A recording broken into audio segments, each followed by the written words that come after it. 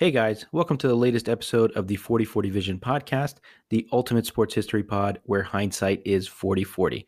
We're so excited to jump into today's episode, but before we do, here's a quick word from one of our sponsors. Hey everybody, this is Osama Dahoud here. I'm your host for this short edition of the 4040 Vision podcast, the ultimate sports history podcast. Really excited for this short edition to talk about the return of the super fight. The mega ultra super fights are back with Terrence Crawford versus Errol Spence Jr.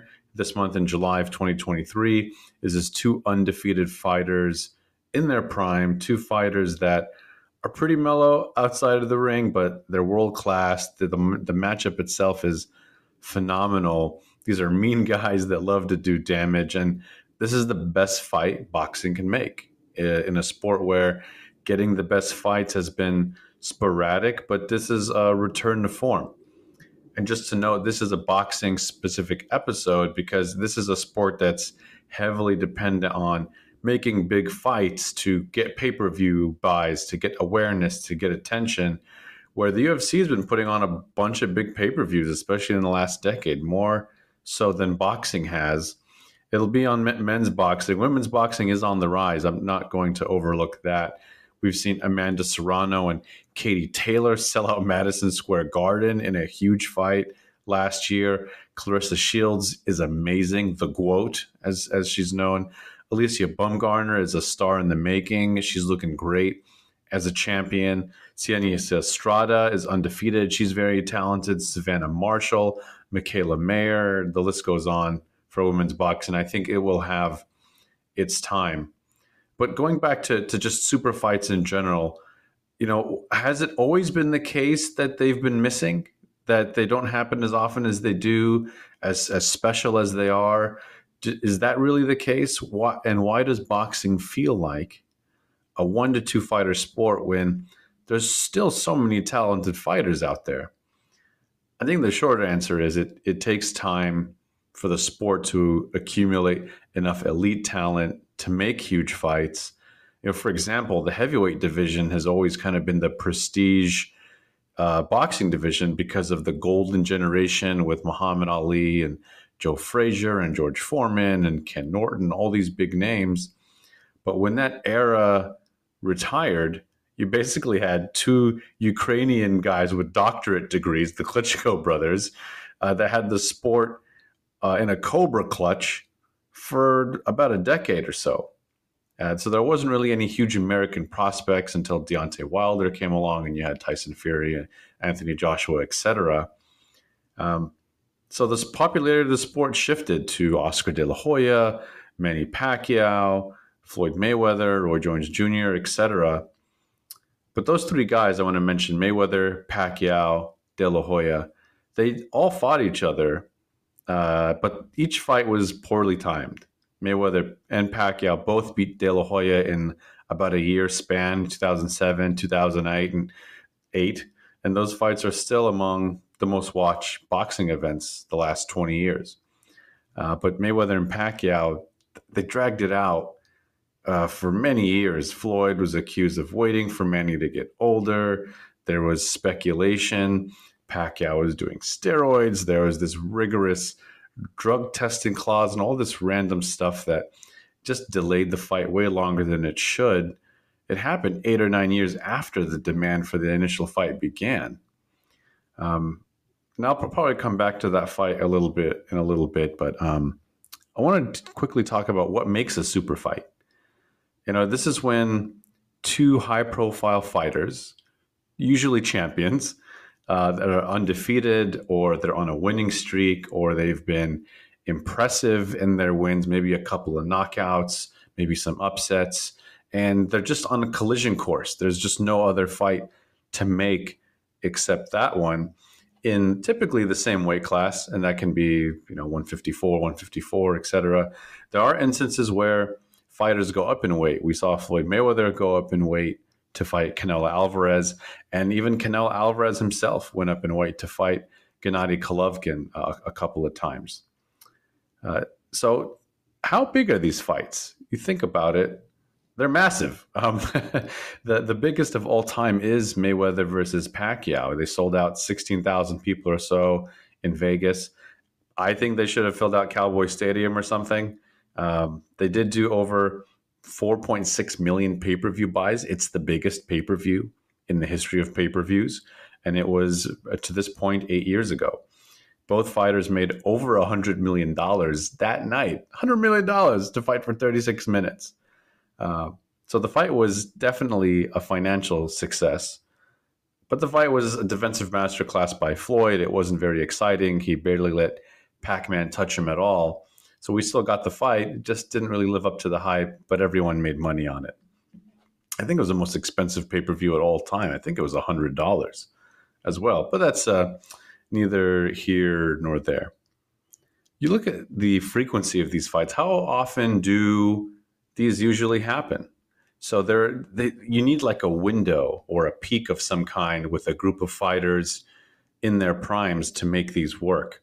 In the 70s and 80s, we had the Four Kings, right? You had Roberto Duran, Sugar Ray Leonard, Marvin Hagler, Tommy Hearns, all beating the crap out of each other for middleweight supremacy.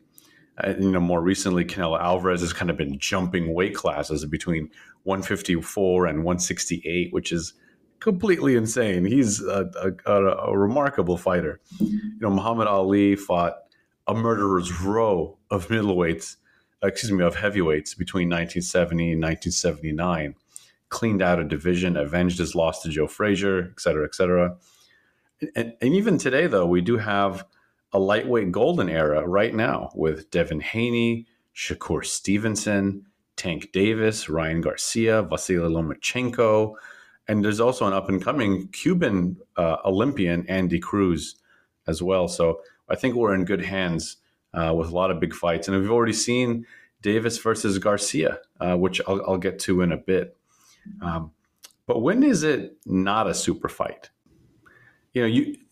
I think what you can do is you can still have great high-profile fights, but the resumes maybe just aren't there, or maybe it's like a comeback opportunity for a couple of guys that want to be contenders. It just needs it's just missing that one piece to be that fight that gets everyone's attention versus just those are kind of really in the know.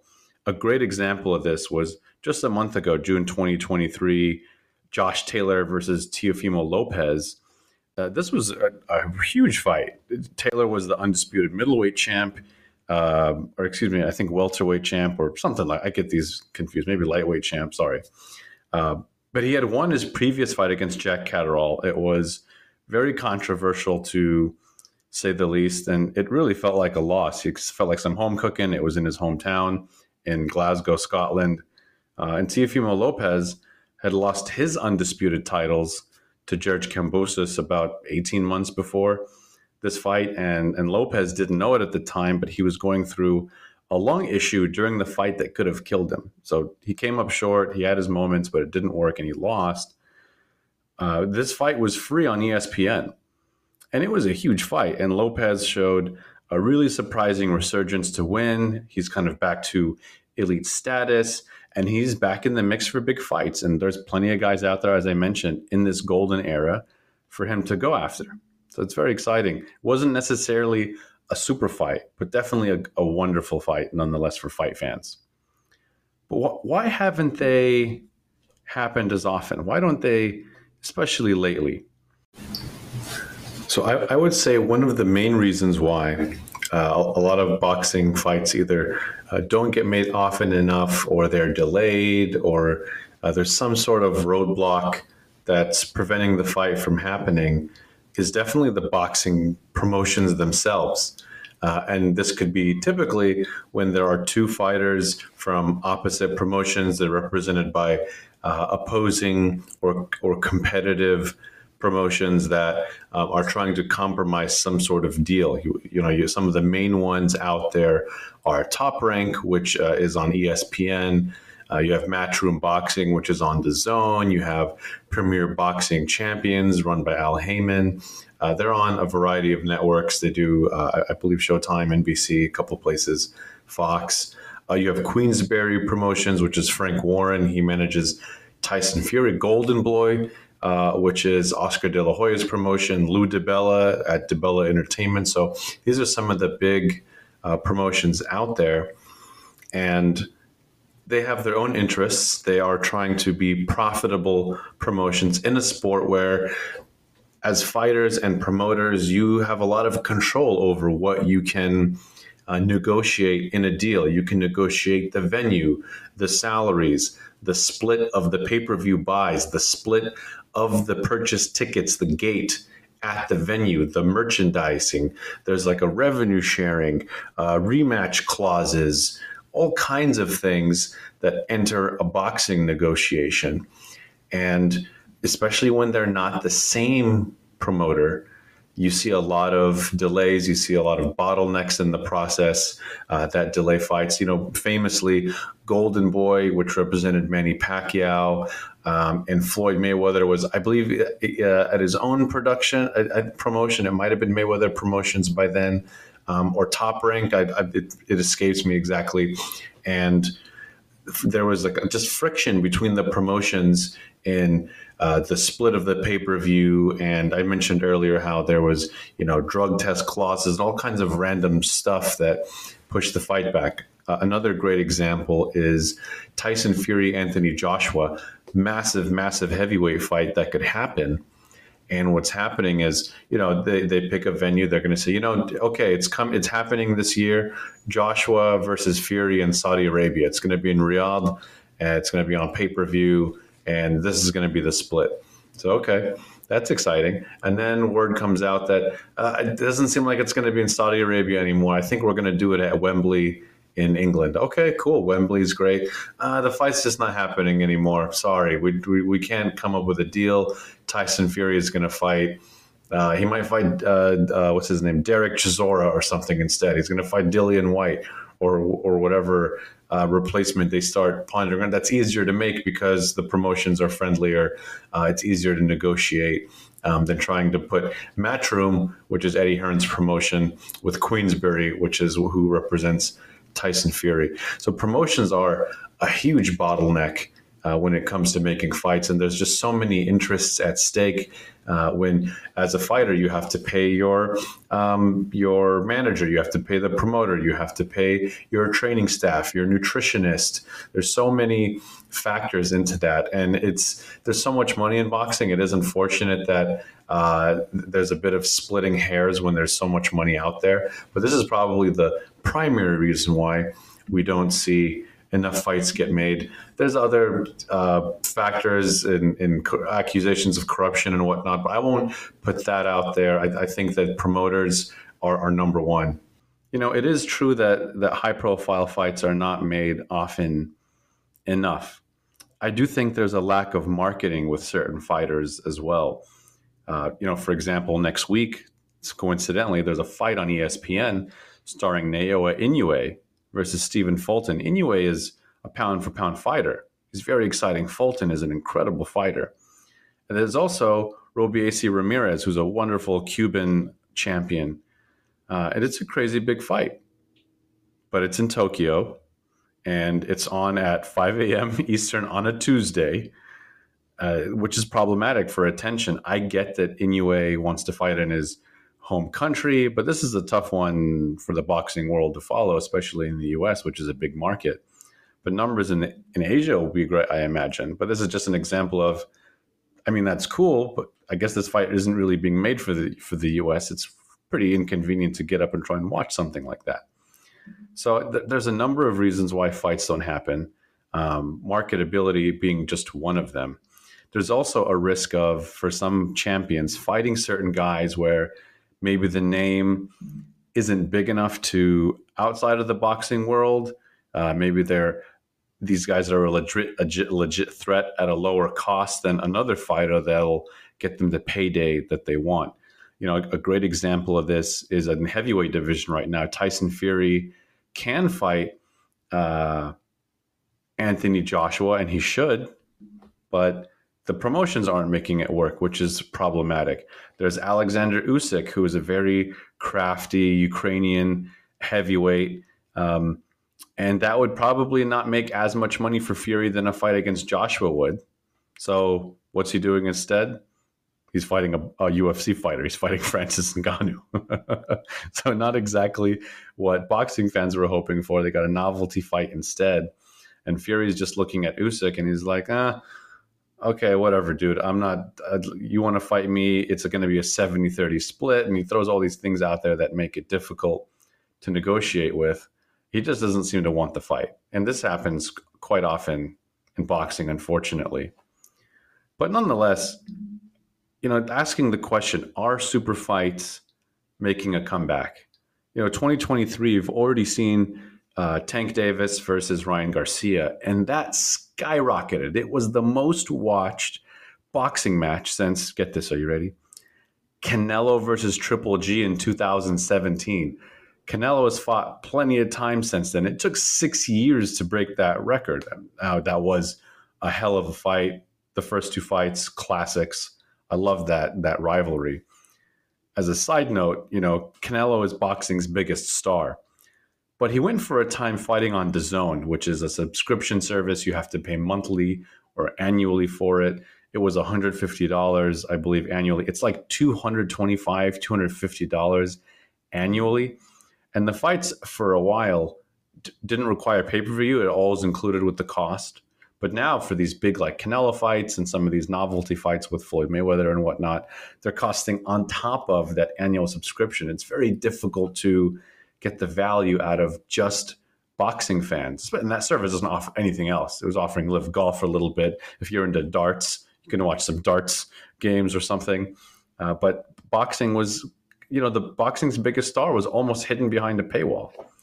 They didn't have an option to buy pay-per-views on their business model, I think, until he fought Dmitry Bivol in late 2022 or something like that. So it was just a bunch of boxing, but hard to get eyeballs on. And it turns out that's not a profitable business model for a sport that thrives on pay-per-view buys. Canelo did fight Caleb Plant on Showtime, and that did better than pretty much all of his fights on DAZN. So he might as well have. It almost feels like he might as well have not fought there. But nonetheless. I want to go through a couple of categories here of super fights before we close out that happened at different points. So if you think about fights that happened at the right time, there are plenty in the past that happened at the right time. Oscar De La Hoya against Felix Trinidad in 99, Ali Frazier in the 70s was amazing. Canelo Triple G, to bring it a little closer to home, in 2017 and 18, just classic fights. Muhammad Ali, Ken Norton, Muhammad Ali, George Foreman, all happened at the right time. Riddick Bowe, Evander Holyfield, huge heavyweight fight in 1992.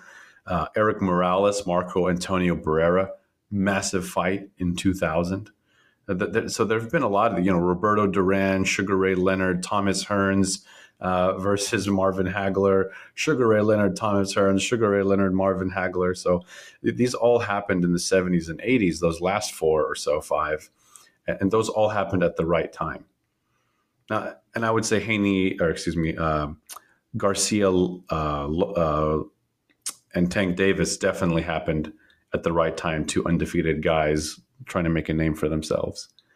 Now, there are some fights that also took too long to make. The top of the list, 2015, Manny Pacquiao, Floyd Mayweather. We covered that. No need to rehash. 2002, Lennox Lewis, Mike Tyson.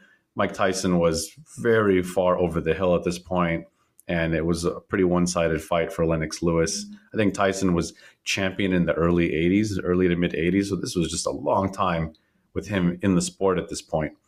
2008, Pacquiao, De La Hoya, and De La Hoya versus Mayweather in 2007. These were just fights that happened way after they could have happened. So it didn't really make sense from a pure boxing perspective. 1997, Evander Holyfield, Mike Tyson.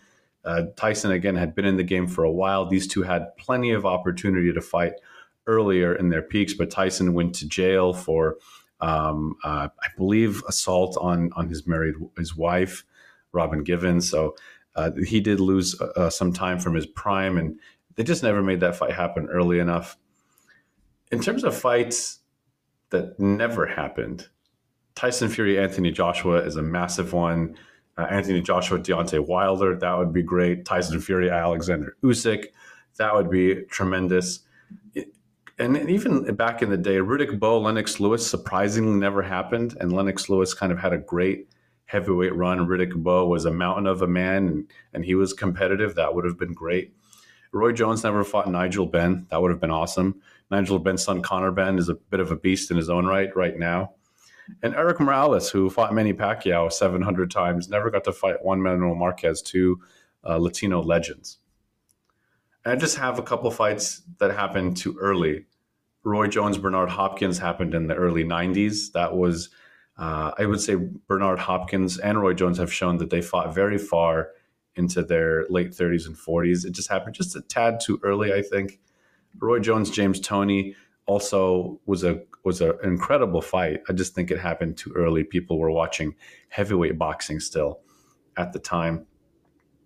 And then in 2013, Floyd Mayweather, Canelo Alvarez. I think Floyd got Canelo just a little early. It's an incredible feather in his cap to have beaten Canelo Alvarez for Floyd. It was just an incredible performance. But I think Canelo did need that fight to learn something because he went on quite a tear after that. It took him a decade or so to lose a fight after that. In terms of the comeback, we had Davis Garcia earlier this year. We had Haney versus Lomachenko, which was a very entertaining technical fight. And now we have Errol Spence Jr. against Terence Crawford. So it's very exciting. Ultimately, I think boxing has had, the most exposure that it's had in a few years. ESPN's putting on free cards. Their pay-per-views have been, few, but high in quality nonetheless for the most part. DAZN offers a pay-per-view model now. I don't know if Matchroom Boxing as a promotion will always be on DAZN. The subscription model hasn't been great for brand awareness. But nonetheless, we have the super fights coming. We have a novelty fight like Tyson Fury versus Francis Ngannou. And that's a great way to bring more awareness to other fighters and get more eyeballs on the sport. So I definitely hope that we continue to see these big boxing super fights happening much more often. That's the episode for today, this 40/40 short on the return of the super fights. Thank you for listening. Please subscribe on all platforms where you get podcasts, Apple, Spotify. I love Overcast. It's great for podcasts. It's so organized. You can also subscribe on YouTube. We have videos of our longer form episodes and shorts as well. And thank you all for listening, and we'll talk to you next time. Thank you.